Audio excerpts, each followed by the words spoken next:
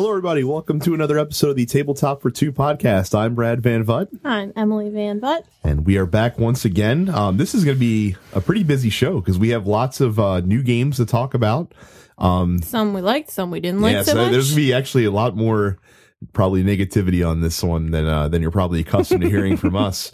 And then later on in the show, we're going to talk about Antoine Boza. We're going to take a look at his games, see how they play with two players, because there are quite a few that Emily and I have played of his. He's one of our favorite designers. So we'll take a look to see what games of his are good with two and what games are not. Mm-hmm. But before we get started, as usual, just a reminder that you can find us online at Twitter, Facebook, and Instagram. Search at Tabletop for Two. You can pull us up that way. You can also subscribe to the show at Stitcher, iTunes, Pocket Casts, or any other podcatcher of your choice as well. So let's start it off with one that Emily has been waiting for a while. Chomping at the bit for this one. Yep, we backed this on Kickstarter a few months ago. We talked about it when we did a Kickstarter look of last summer. As far as games that we were looking at, this is 13 Days, the Cuban Missile Crisis. This is from Jolly Roger Games. Essentially, this is Twilight Struggle Light.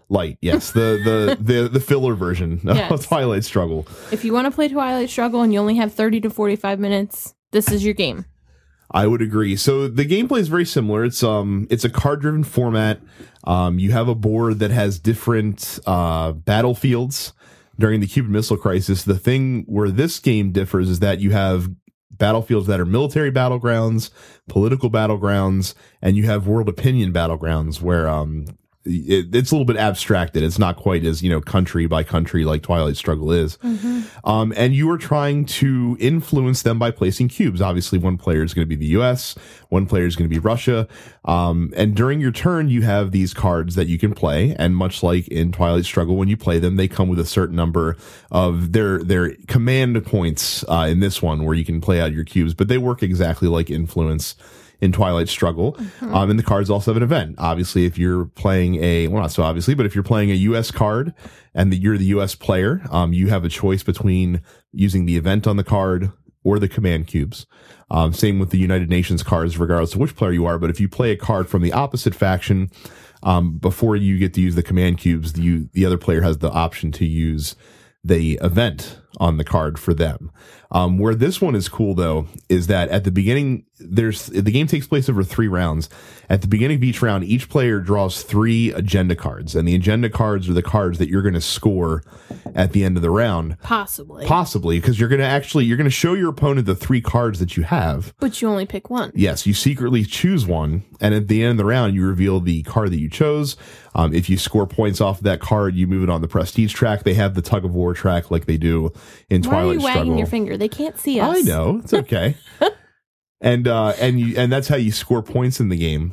So it's kind of nifty because you can rope-a-dope your opponent because you can make them think you're trying to go for one objective when in reality you're slowly working on I rope-a-doped you one. several times last night. I was doing my best. Nuclear War can break out in this one as well. There is a DEFCON track for each of the 3 different types of battlegrounds. And as you add lots of cubes and in one action to a certain battleground, it'll increase the DEFCON level. Likewise, you can actually remove influence from areas, which will help lower the DEFCON level. And you have to do this because if you end your turn with any of your battlegrounds sitting at DEFCON 1, or if all 3 of your battlegrounds are sitting at the DEFCON 2 level, then you've accidentally triggered nuclear war. Dun, and dun, you lose the game that way. And you play through until 3 rounds are over. Then there's a aftermath round. One of the cool things this game does is in Twilight Struggle, you hold a card for the next round that you don't use. In this game, you take whatever card you don't use because each round you only play 4 of the 5 cards that you draw.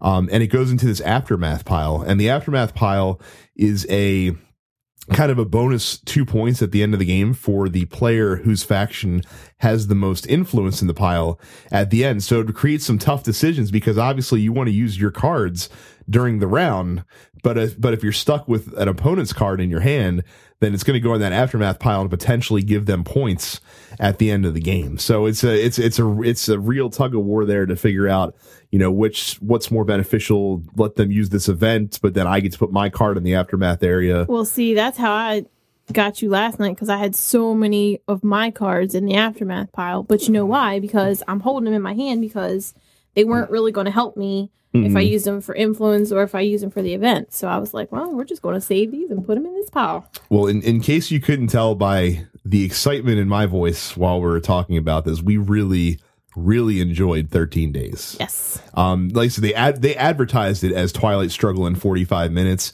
It really does give the feel. Obviously, it doesn't have the grand scale of a Twilight Struggle.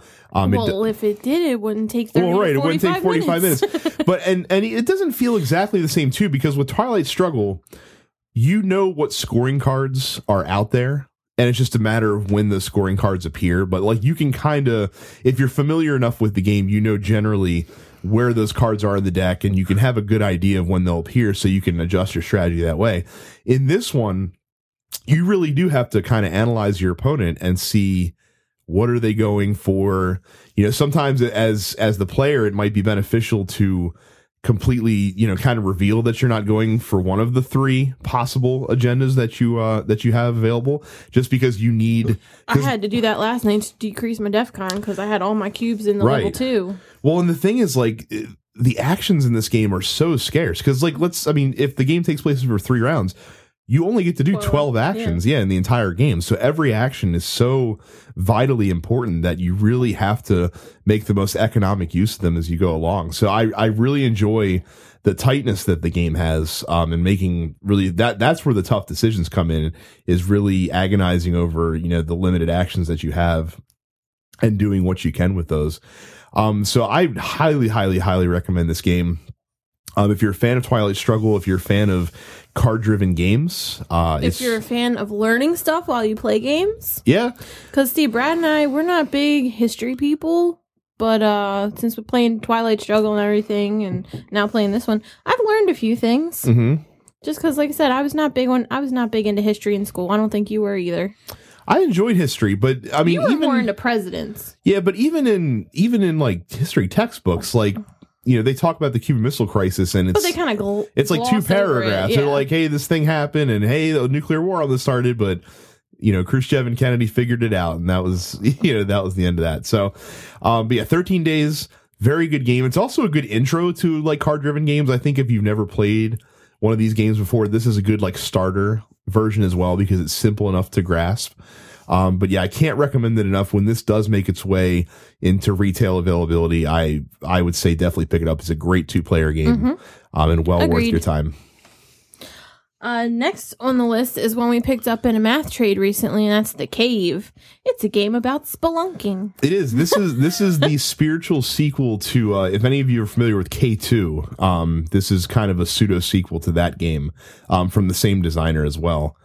This is a game where you're exploring a cave, as Emily said, as you're going through. Spelunking. You are spelunking. That's what it's called. That is the correct term. Sorry, forgive me. I'm having an adult beverage. It's been a rough week. It has been a rough week for us, but yeah, cave. You're exploring caves. So as you go through the cave, when you go into a new area, you draw a tile from a stack of tiles, and there's 4 different stacks that you go throughout the game, and it will reveal a new room in the cave. And the new room might have something for you to explore. Like, it might have a scenic photograph that you can take, or it might be like a lake, underground lake that you can, where you got to go down, you can descend further into the cave.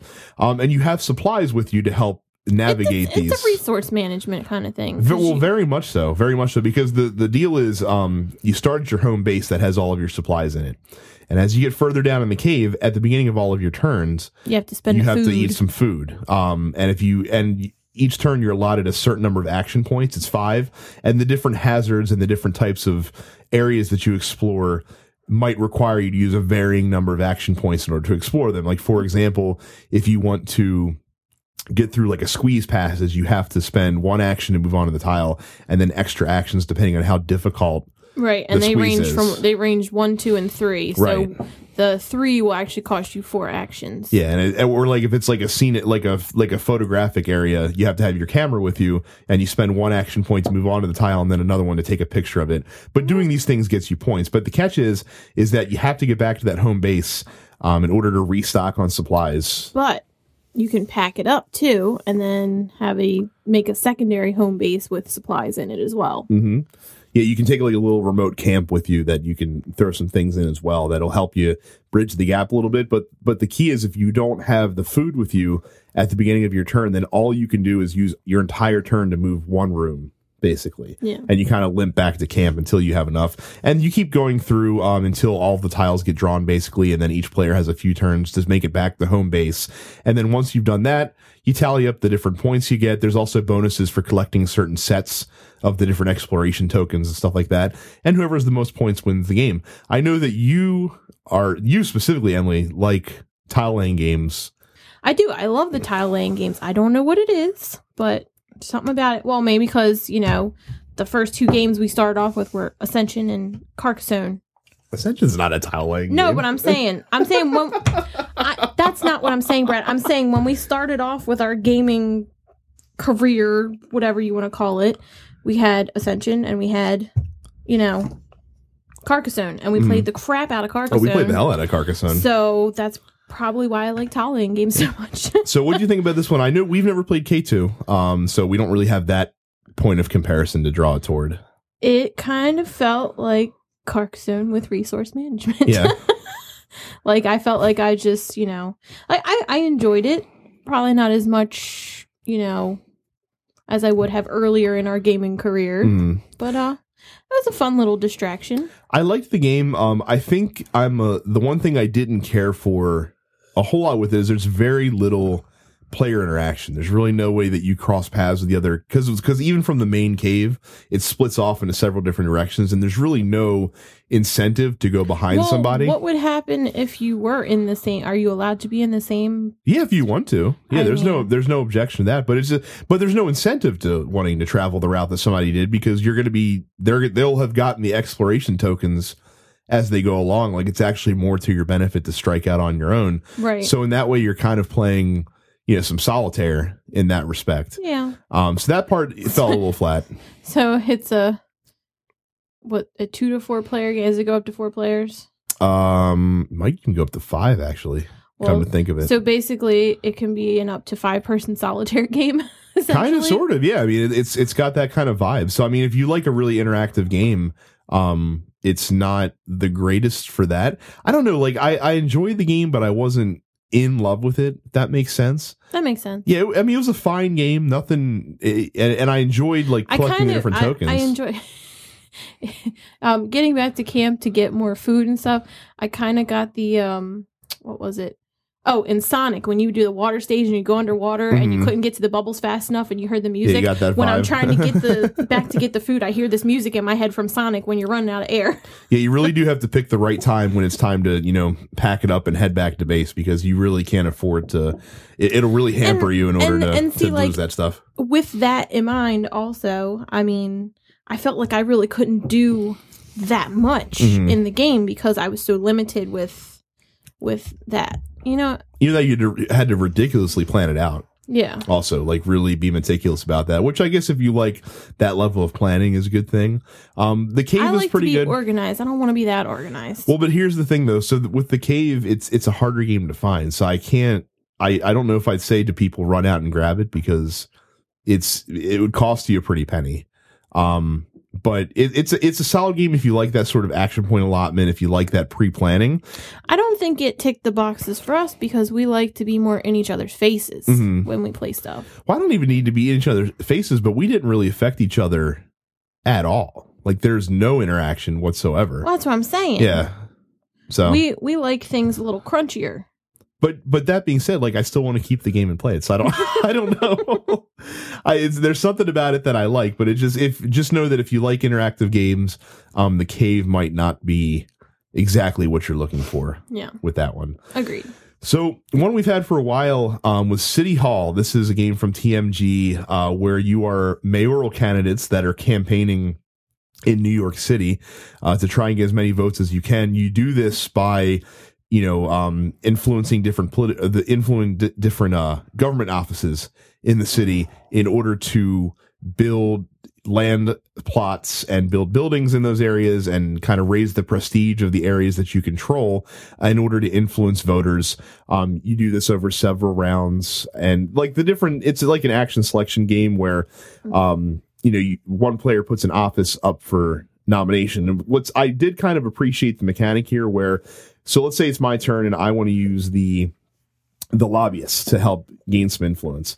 Each player has these influence cards that you can use during the game. So I'll put up the lobbyist for bid and I will bid a certain number of influence that I'm willing to pay to use it. And then another player can outbid me. And this goes around until a high bid has been accepted by the table. And then the person whose turn it is can either pay that amount of influence to the bank and they get to use the office, or they get to take the influence from the person who bid the highest. But the person who bid the highest gets to use the office instead. So in that regard, it's a kind of a neat auction mechanic, where you can get extra actions as long as you have the influence to pay. But obviously, so the kind of point you want to do is you want to maybe select offices that might not be beneficial to you, but are beneficial to other players so that you can collect the influence from them as you go along. The game also has kind of a neat thing where when you can raise your approval rating, and you also can get a certain number of votes, or a certain number of population that you influence. And at the end of the game, your score is actually your influence rating, or your approval rating times the number of population that you influenced. And that's actually going to be your score at the end of the game. So it's not just about collecting the most voters. It's about it, being the best candidate. Yeah, being the best candidate out there. And there's also endorsements that you can get for having the most of certain things, as like bonus end game scoring and stuff like that. But that was City Hall from TMG. So what did you say when we finished the game and I asked you how you liked it? This was not the game I said that about. I could have sworn this was. No, that was Venetia or Venetia or whatever. Okay. What did you say about this Venetia, one? It's Venetia. What did you say about this one? I don't remember what I said about this one. I think you were pretty bored by it. I was too, for that matter. It has the same problem most auction games have for us. There's very few auction games where the mechanic works well for two. Mm-hmm. Like there's just too many ways around, around each other, I guess you should say. Right, and I think I get you here where this is one where the auction doesn't work well because all you're doing is fighting against one other person. Yeah, and where's the fun in that? And also, the thing I didn't care for either is that there were some of the offices that we really there's some we didn't use at all because there was no point. Like that, during the game when you don't use a certain office, it collects influence from round to round if you don't use it. So really, we were just using them just to collect the influence cards that were piling up on there. I just didn't. City Hall just didn't jive with us very well. I don't think. In fairness, you were worried about this one from the get. So. I was. I got it in a math trade on a whim, hoping that it would be good because I had seen it previously and thought it might be something. But yeah, for two players, City Hall just didn't work very well. But I don't even know if I'd recommend it in general. Yeah, this was not the game I threw shade at. Okay, well, we'll get to the game you threw shade at later. But yeah, City Hall, not a great two-player game, and especially if you're looking for an auction mechanic. We talked about this in our last episode or 2 episodes ago. There's a lot better choices out there for that. Next on the list is one we recently acquired in a math trade. It's part of the Cosmos two-player line? And that was Perry Rodan. And it's real good. Yeah, this is a really simple pick up and deliver game where you have 6 planets and each of the planets has a certain number of goods and you have a hand of cards. You do have a hand of cards. You have these special action cards. I think both decks for each player are identical. Yeah. If I'm not mistaken. Just one has the one ship and one has the other ship on the back. And you're essentially picking up goods from one planet, which are each worth a certain number of points, and you're taking them to the planet that desires them. When you deliver those goods, you get points, and then new goods become available because all the goods cards are double-sided. So when you deliver the goods to the planet you're going to, you literally just take the cards, you score your points, and you flip them over, and that becomes goods that planet has for you to possibly pick up. But if the goods are identical, they get removed from the game. Yeah, when you flip them over, if you flip over 2 of the same type of good, then it actually removes them from the game. So as you go along, I'm paying attention. That's right. There's going to be fewer options available to you, and you are both racing to get to 70 points because whoever reaches that pinnacle first will win. But what's cool is that, like Emily said, there are these cards that you have in your in a deck that you draw a hand of. Some of them are one-shot use cards that you can play on your turn that are called intervention.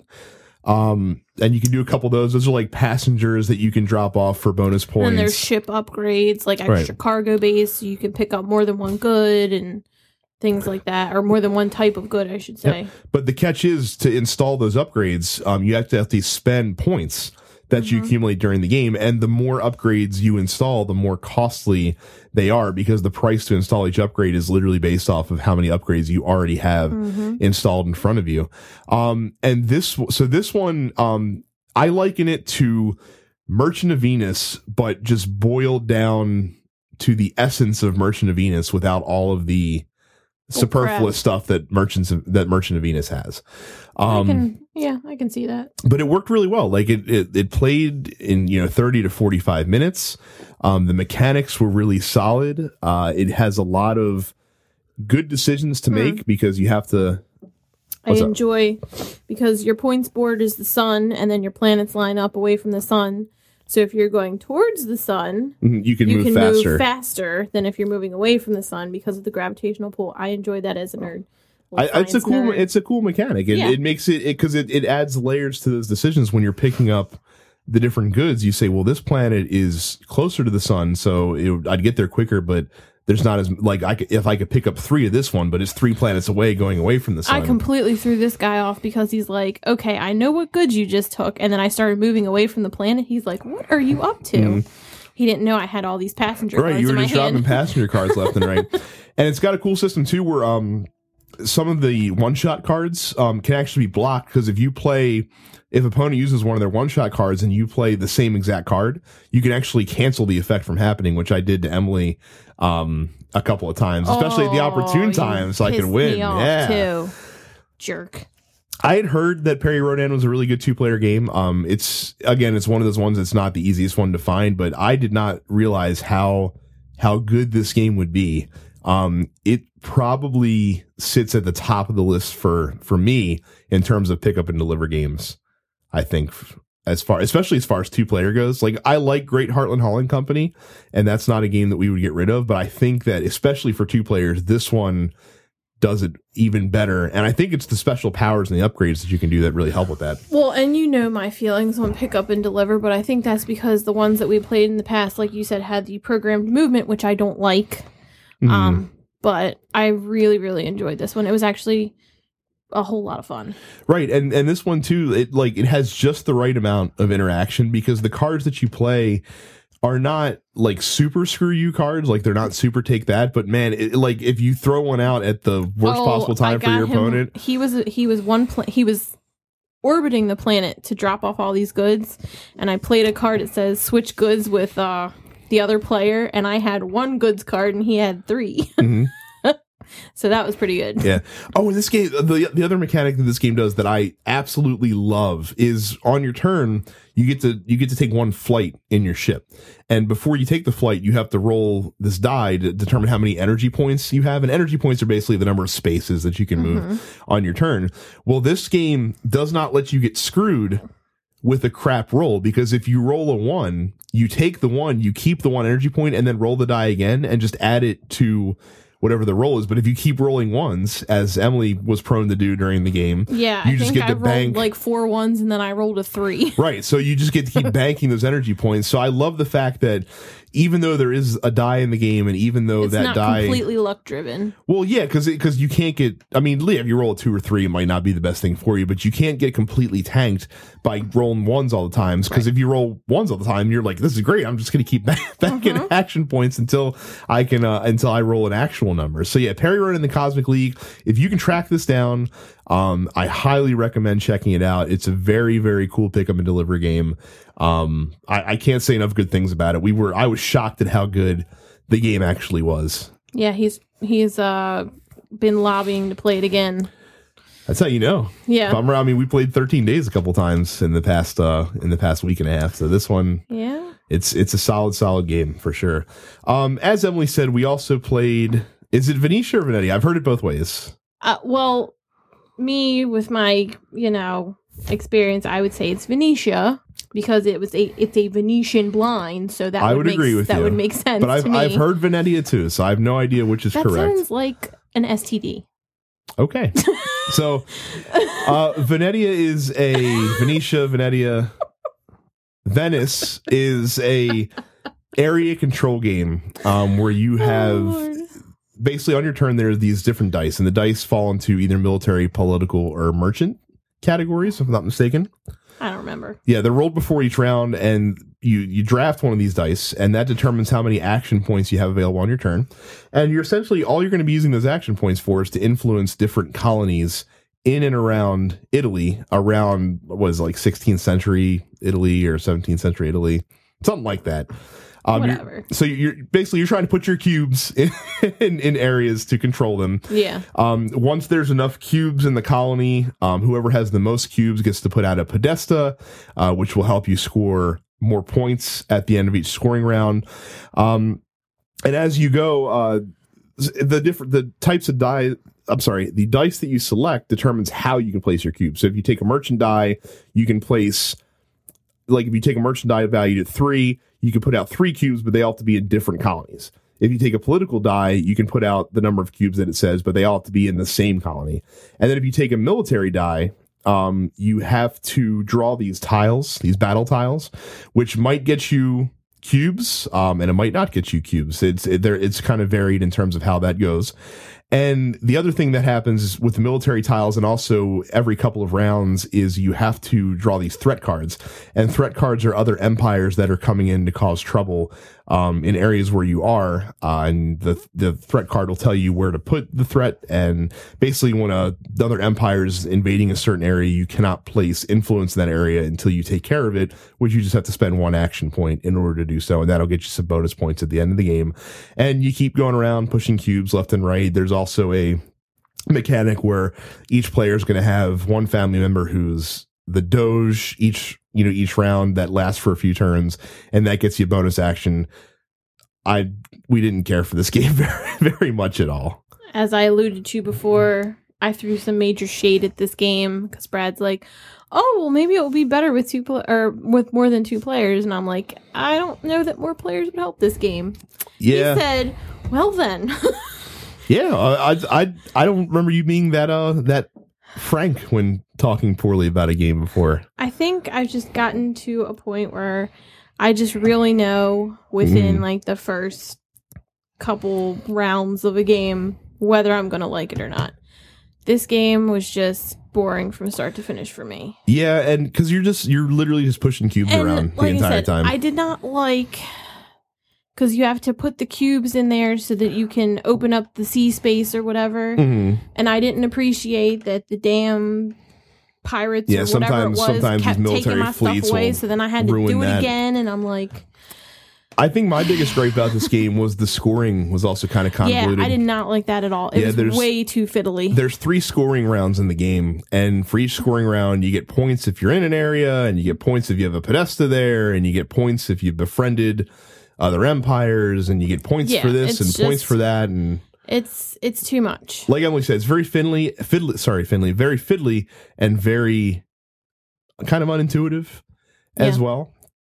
This one was not a hit with us.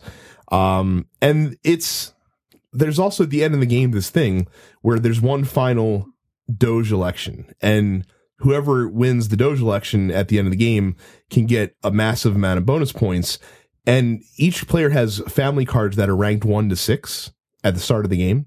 And as you put these guys up for election, you're going to lose those cards as time goes along. So it makes no sense not to do anything but hang on to your 6, because at the end of the game, the bonus points that you get for the Doge is the value of the card that you play. So especially in a 2-player game, there's this massive swing of points that can happen in the last round. Right. And also the other thing I didn't care for is that there is completely a lot of the game's luck driven, because especially with the military actions, you have that stack of tiles that you shuffle. The card draws too, for that matter. Right, the card draws, because but especially you can't use the cards unless they match the die that you picked for that particular, movement, whatever you want to call it. Well, and I think when we played, I won by like 5 points or something silly like that, and it was literally it was that last round, the Doge card. Well, not even that, but it was literally because I had a thing earlier in the game where I was trying to eliminate some of the rogue fleets that were coming in, and I just happened to do a military action, and you have to use military to get rid of those things, and I just got lucky as crap and drew all the tiles that I needed in order to get those, to pull those tiles off the board, which are worth the bonus victory points at the end of the game. And I think I may have even had like an objective card that helped when I did that as well. So yeah, a lot of luck in the game. Not a lot of exciting gameplay. I'm glad we picked this up for cheap. I think we got this on a Fun Again sale or something like that, if I'm not mistaken. But yeah, Venetia, Venetia. I thought you got it on the clearance rack at Games and stuff. Oh, I might have done that too. I can't even remember where I got it from. I know we paid like under $20 for it. Right now I know it's sitting in our basement, and hopefully on our quote-unquote trade shelf. Yeah, in the trade shelf, that hopefully someone will take it off our hands. So Venetia, Venetia, whatever you call it, not great with 2. Definite pass. Yes. For us. For sure. Next is another math trade acquisition. It's called Oh My Goods. So it's called Royal Goods in Germany. I like that name a little bit more than Oh My Goods. Oh My Goods. Oh, you like Oh My Goods? I like Oh My Goods. It's got my favorite thing, my favorite component in all of games.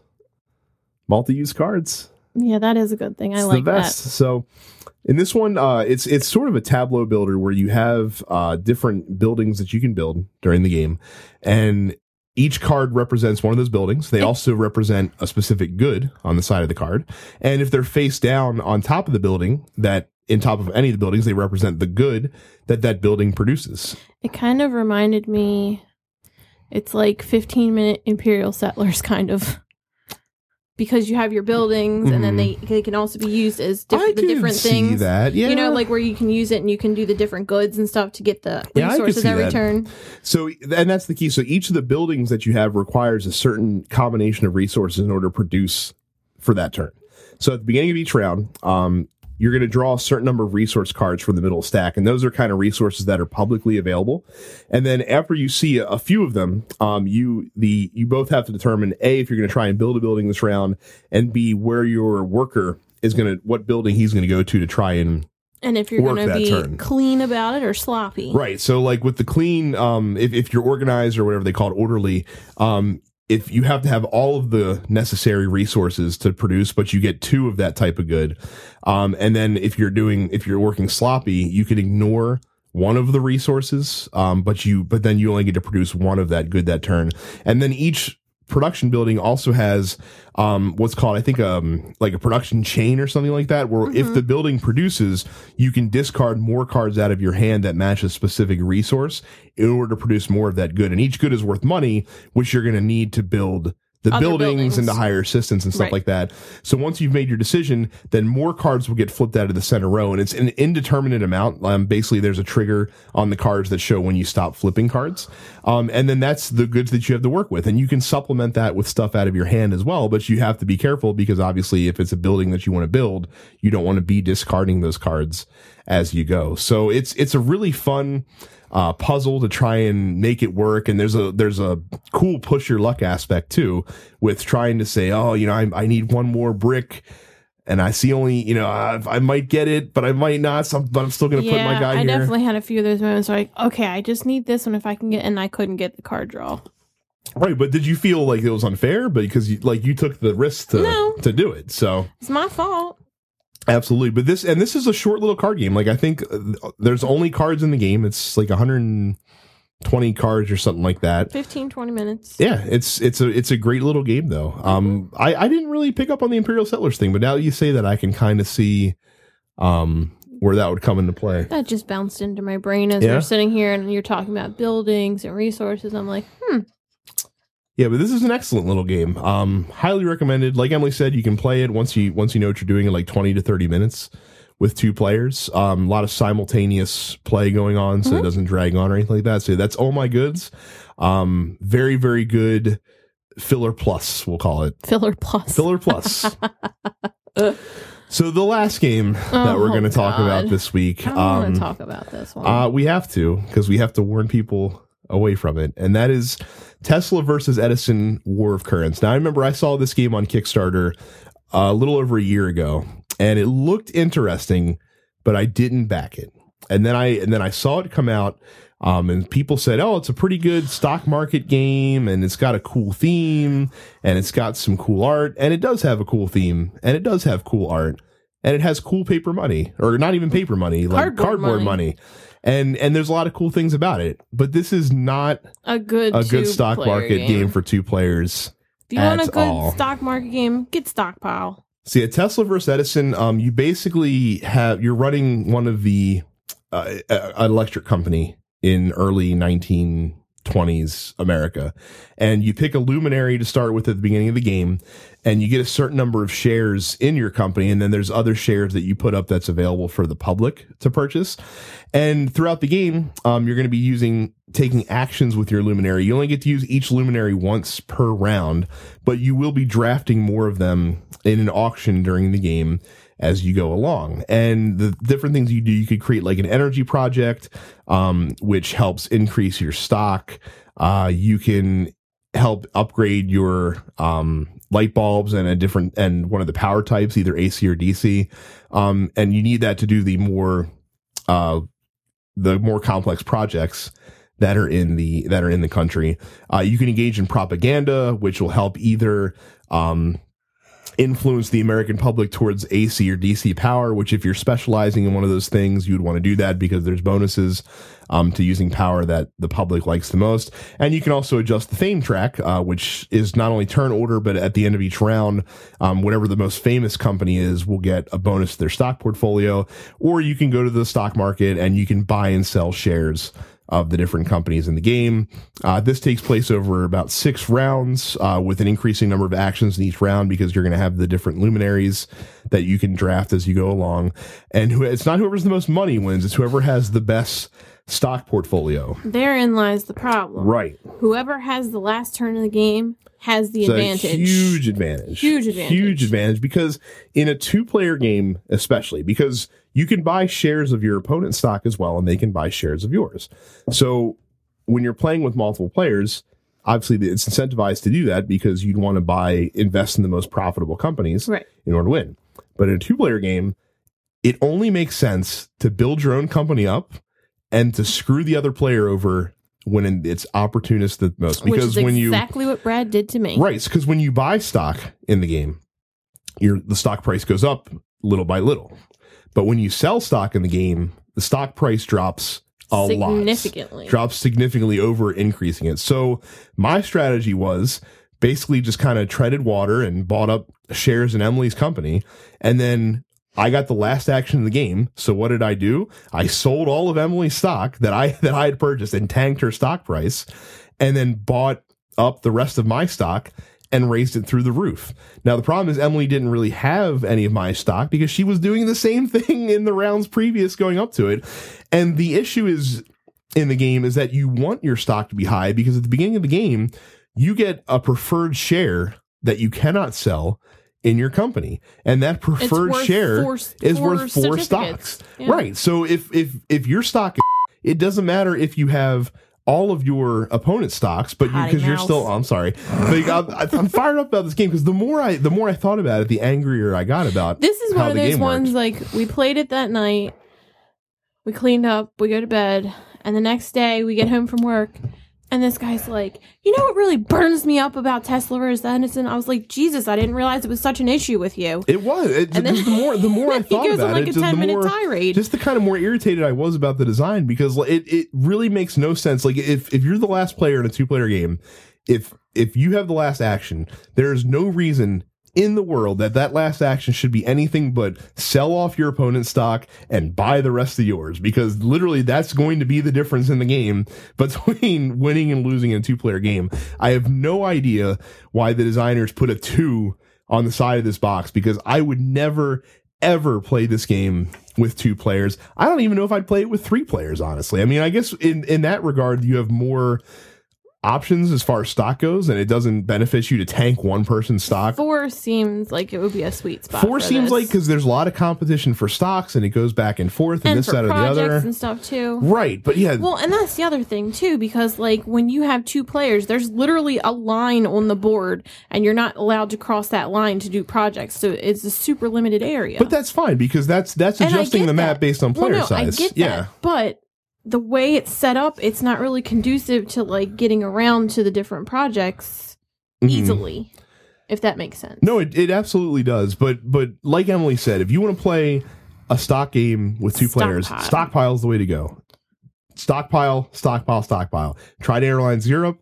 Airlines Europe didn't jive with us, but at least Airlines Europe doesn't make the mistake of having you investing in your own companies in the game. In Airlines Europe, you're still investing in other companies, right, and the stock price of those companies is what's important, and Stockpile's the same way.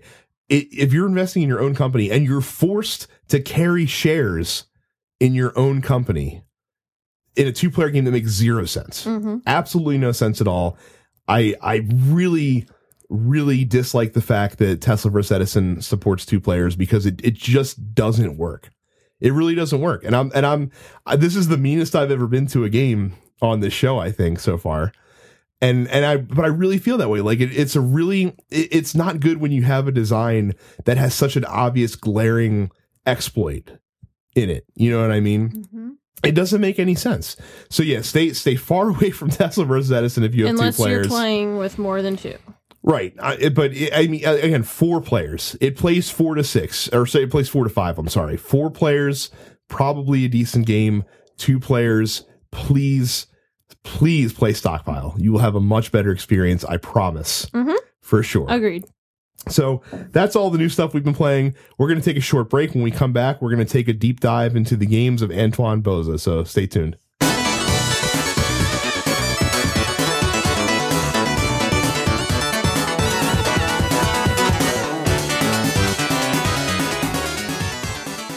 Welcome back. So this week we're doing another. I was still ranting about design flaws. I'm sorry, I can't stop laughing because he's still ranting about design flaws. Oh my goodness, Jesus. Anyway, and I don't know. He sound like a papa's ass, because it's not like I'm a game designer and I should talk to him that much. It's not that. Really rubbed me the wrong way. It's just we know what we like, we know what we don't like. We're moving on. We're talking about Antoine Bauza this week. Yes. We're talking about a designer, a guy who's made a lot of games that we own, a lot of games that we like.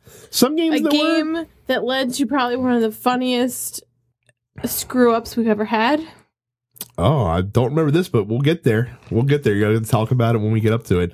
But yeah, Antoine Bauza.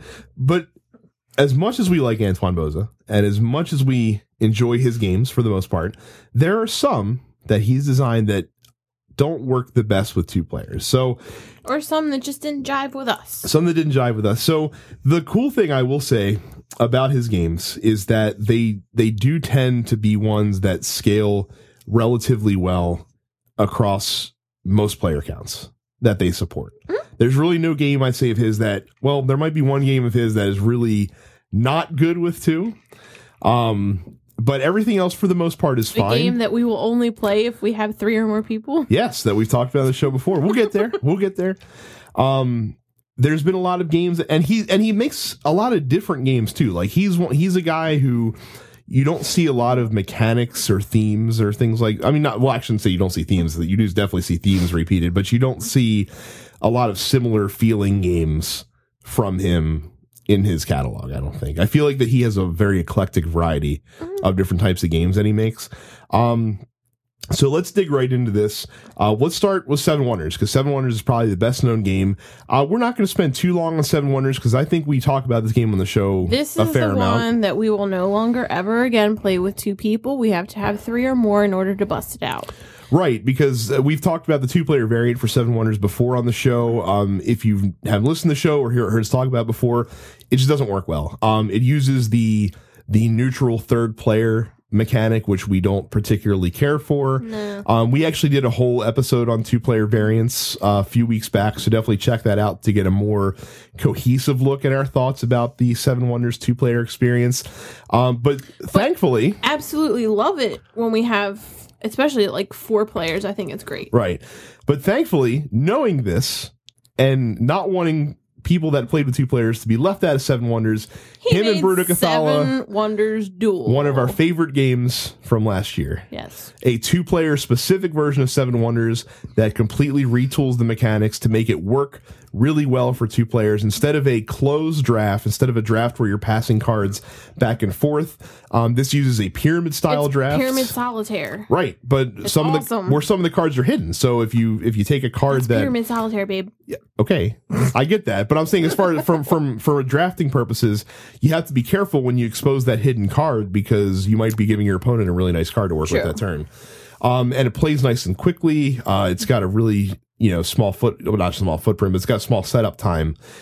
So a great 2-player game, one of our favorite 2-player games, one that we've played quite a lot since we got it. We just played it last week. Yeah, last October, and completely replaced Seven Wonders for us for 2. Obviously, for 3 or more, we're going to still keep Seven Wonders. It's still a great game, but we will never, ever play the regular Seven Wonders with 2 players ever again. No. Let's talk about one that we've only played once, and we'll start to get into his cooperative games because there's quite a few. What have we only played once? Hanabi, and we've had it for a while. Really? We've only played it one time. We played that more. No, we really haven't. We've only played it once. In the hospital with him? No, we did not. We brought that with us to play with him. No, we brought Jaipur and Love Letter, but we didn't play that. Hanabi is a cooperative hand management game where when you have a hand of cards, the cards face away from you. So all the other players that are playing can see what cards you have, but you can't. And on your turn, the players can give you a hint as to what's in your hand, but they can't tell you blatantly what it is. So like if you have, 3 red cards in your hand, they can point to the 3 cards that are red and tell you that these 3 cards are red. And then from there, you have to discard a card, and you're trying to make these firework displays in numerical order from 1 to 5. And if you go out of order, then it causes problems, and that's how you can lose. So you're trying to work together. I have no idea because we did enjoy it. But how do you feel like this one plays with 2 compared to how it would play with other player counts? I think it actually might be a little more difficult with 2 just because you have all of the cards where if you had like 4 people, you know what I mean, you'd have an easier time trying to make the sets. Like if I remember correctly, we had quite the difficult time trying to get everything out in order. Yeah, that is true because when it's your turn, you get to pick the player who you give the hint to, so you can go after the player who has the cards that you need at that point in time and try to lead them in the right direction. But if neither of you have the card, then that kind of doesn't work. Well, you can still just discard a card for discard purposes as well, just to get one out of your hand. But but at the same time, games like this where you have like hint information that you're trying to pass back and forth, when you only have to do it with one other partner, it usually lets you sync up a little bit more. But Hanabi is a tricky game to play because it's a game that's easy to mess up. We did. Yeah, if it will not mess up like play poorly, mess up and give someone too much information. You know what I mean? Because you have to try to be like stone faced when you do it. I'm the queen of that. I'm not good with lying and whatnot. It's not even the lying. It's just like it's the same thing as code names. I'm saying I'm just not good with like. What was the one we played? Oh, we played Sheriff Nottingham. And I'm sitting there. I'm trying to keep a straight face while talking to Brad and telling him, saying, "Oh no, I don't have contraband." But Hanabi's not a bluffing game. Like I liken Hanabi more to. I'm just usually not good at that kind of stuff. Right, but I'd liken Hanabi more to like code names, whereas the Clue Giver you can't drop extra hints by accident. I'm getting better. I'm one of those ones. I spill the beans way too much when I'm just like, oh, well, like this, and he's like, shut up, you can't say that. like you're specifically not allowed to do like the Simpsons, like the stomping of the foot. Hello, Mr. Thompson. Like while you're giving the card, you have to be very, very even keeled. Gotta sneak in the Simpsons there, don't you? I love that episode. It's a great episode. It was just the one. Didn't we watch that with Ann? I don't remember. We did. We don't get too far off track. Anyway. But Hanabi we've only played once. The 2 co-ops that we like of his, that we played more often, Samurai Spirit and Ghost Stories. Now, Samurai Spirit did not have a long shelf life in our collection. Why did we get rid of this one? We never felt compelled to play it. Yeah. Which to me means that we didn't. I mean, it's not that we didn't enjoy it. It just didn't. hit the same notes as some of the other games. You know, like Ghost Stories. Because I felt like it was trying to be like a Ghost Stories light kind of thing. You know what I mean? Yes and no. Like with Samurai Spirit, I felt like that was sort of like disaster management in a way. Like you're trying to just manage this, you know, impending tidal wave that's coming in, and you're trying not to get too hurt by it. So you're trying to work together to allocate certain cards where they best need to go. Whereas Ghost Stories, you're actively fighting a threat. But I'd rather play Ghost Stories. Oh, I would too. And Ghost Stories, I don't think we ever lost Samurai Spirit. Now, we didn't go up to like the extreme difficulties with that one, but in Ghost Stories, we have trouble winning that game, even on the lower settings. That's the one I was talking about that had the funny story. Because remember the first time we ever played, and we're going. Oh yeah, that's right. So this guy, it never fails. He is the rule reader because that's what he likes to do. He likes to be in control with that kind of stuff. So he's reading. I don't think you'd have the patience to read the rule books, honestly. Well, you don't have the patience with the kids, so I guess one of us has to have the patience somewhere. Anyway, so he's reading the rule book. We start to play the game. So I play my turn, and then there's the two neutral players, and you're supposed to go around the board. Well, we were basically playing a 4-player game with 2 players. Right. So basically, we were every turn, even between our turns, we were drawing out new ghosts to appear on the board, and we lost rather quickly, not surprisingly. And he's like, "Jesus H, this game is hard." And then I think a couple days later, he's like, "Honey," he's like, "We were playing it wrong." I was like, "What do you mean we were playing it wrong?" Well, but I find Samurai Spirit to be super hard with 2 players. Samurai Spirit? I meant Ghost Stories to be super hard with 2 players. Just because you have fewer actions every round, so you're constantly like the threats start piling up and you don't have enough people to truly deal with them. But it's still a fun game. Like it's still a fun exercise in getting your butt kicked, but it's definitely one of the more difficult cooperative games out there. For sure. And it's one that I don't think will leave our collection, even though it was one of the earlier games that we ever really picked up.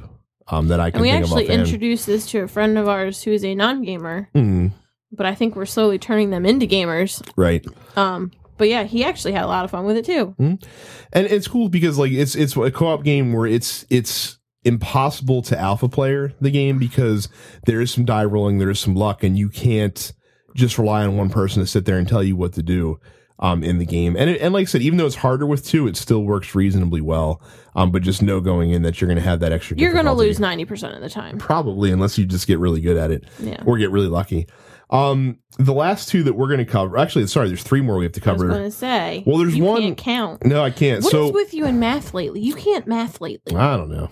I'm not worried about it. So anyway, let's talk about Rampage / the Terror from Meeple City or Terror in Meeple City. We have the Rampage version. It really doesn't matter. This is a dexterity game where you're trying to destroy buildings in the city and eat meeples. I love it. But we don't. But I feel like that it doesn't work as well with 2 players because the setup for 2 players is exactly the same as 3 or 4 in terms of how the buildings are set up. So I feel like with 2 players, it actually takes a little too long because you have to knock down all the buildings to end the game essentially. And I think and I like in this game that you can interact because you can throw vehicles at the other monsters and you can attack them. And I think that the interaction would be better with more people. And I think which is why we won't play it unless we have more people. I guarantee. But I think it's quite telling that since we especially got Flick 'em Up and Catacombs, and did we get any other dexterity games? I'm trying to think of curling, tumbling dice, stuff like that. This one really hasn't hit the table that often. It's kind of has a lower shelf life. And it's got the cool powers thing. That's why it's on the lower shelf. Har, har, har. I'm not even going to acknowledge that with a response. But I feel like that its star is faded for us a little bit. And we haven't gotten rid of it because I think it'll be a fun game for our son once he gets a little bit older. Just because you get to knock monsters around and drop them on the buildings and blow those up and stuff like that.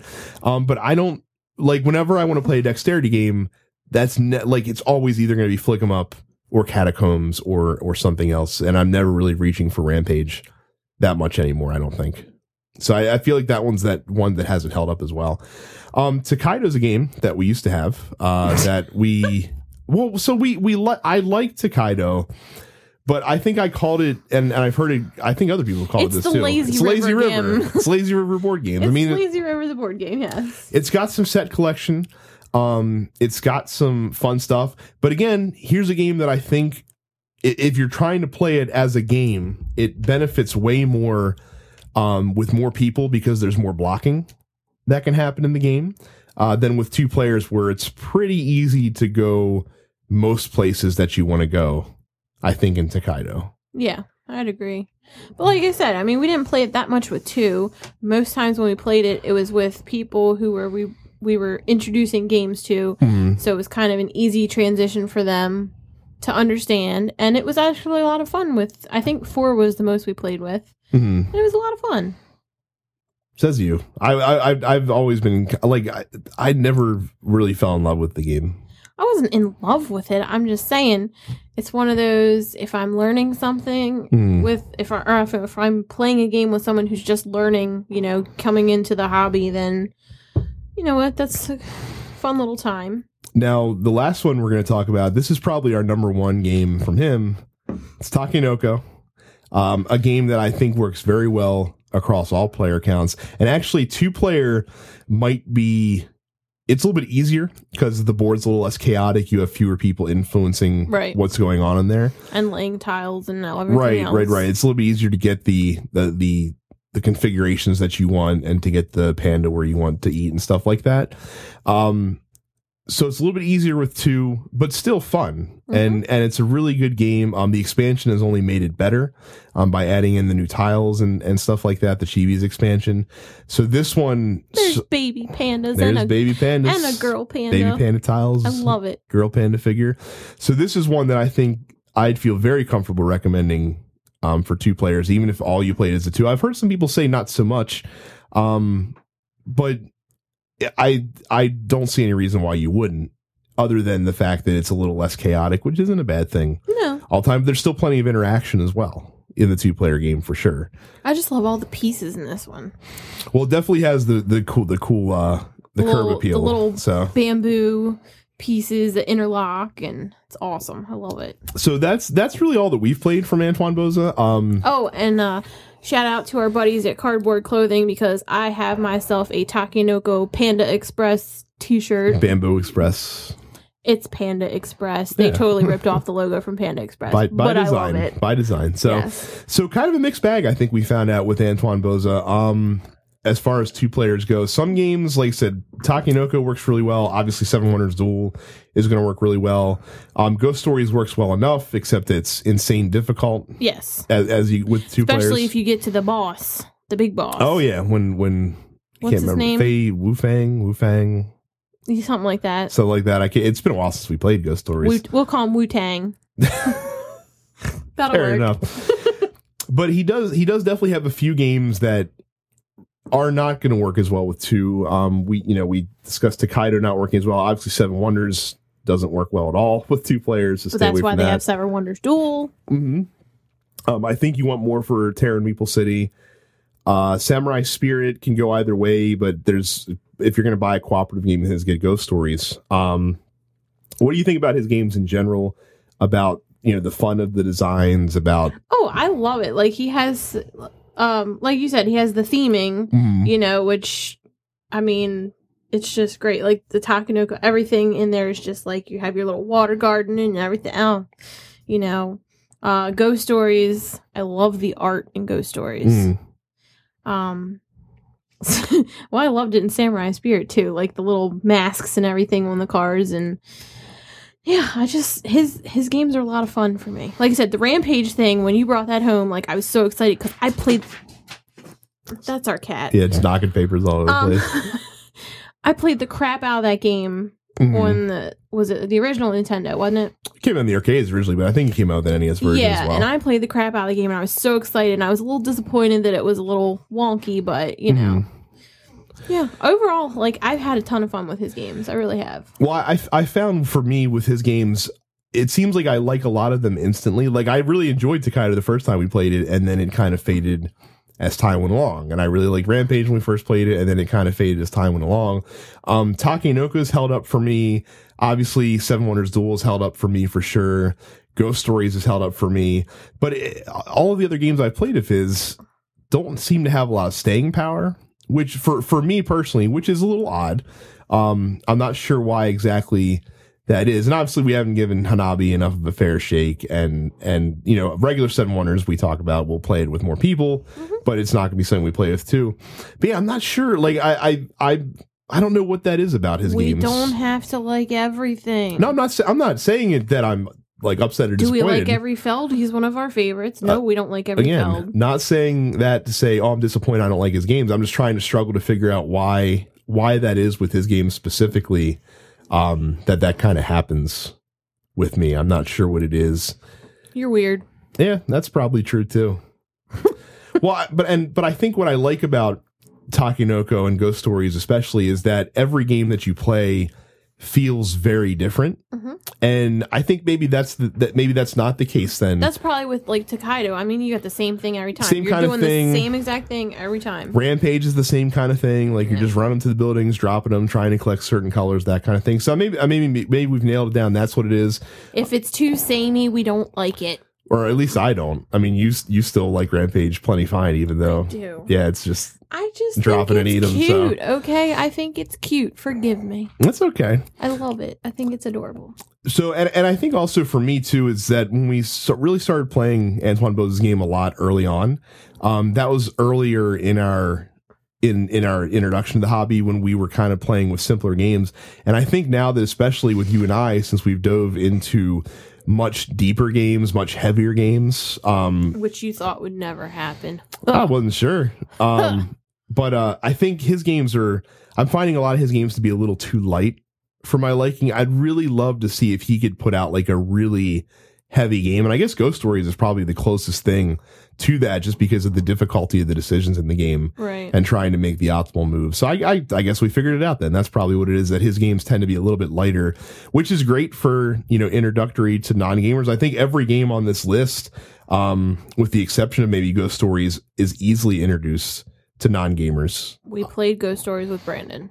Well, but we were there to help guide him through. Like if you just put this in Ghost Stories in non-gamers' hands, they might have a little bit of difficulty with it.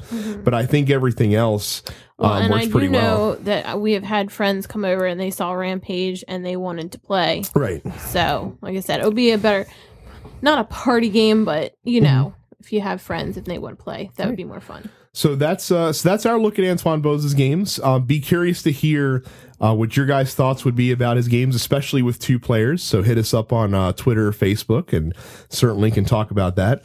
But that's pretty much all we have for the show today. So don't forget that we are affiliated with the Nerdpocalypse Studios network of shows. Check out all the other great shows in the network, including the Nerdpocalypse, Dense Pixels, Black on Black Cinema, and Mouthful of Toast. You can also check out the premium membership that we have for $5 a month or $50 a year, and that'll get you weekly episodes of The Airing of Grievances, bi-weekly episodes of Look Forward, and monthly episodes of No Time to Bleed and The Men with the Golden Tongue. So check those shows out. They're all really great, I promise. And again, just a reminder, Facebook, Twitter, Instagram, at Tabletop for Two. You can find us there. And that's pretty much it for us. So we're gonna hang them up this week. We'll see you in a few with lots more games, because we still have plenty of new stuff to be churning through. We're never going to get this list ever one day done. One day. BS. Yeah, we'll see. Matter of fact, BFS on you, okay? Okay. Fair enough. We'll catch you guys in a couple weeks. See ya. See ya.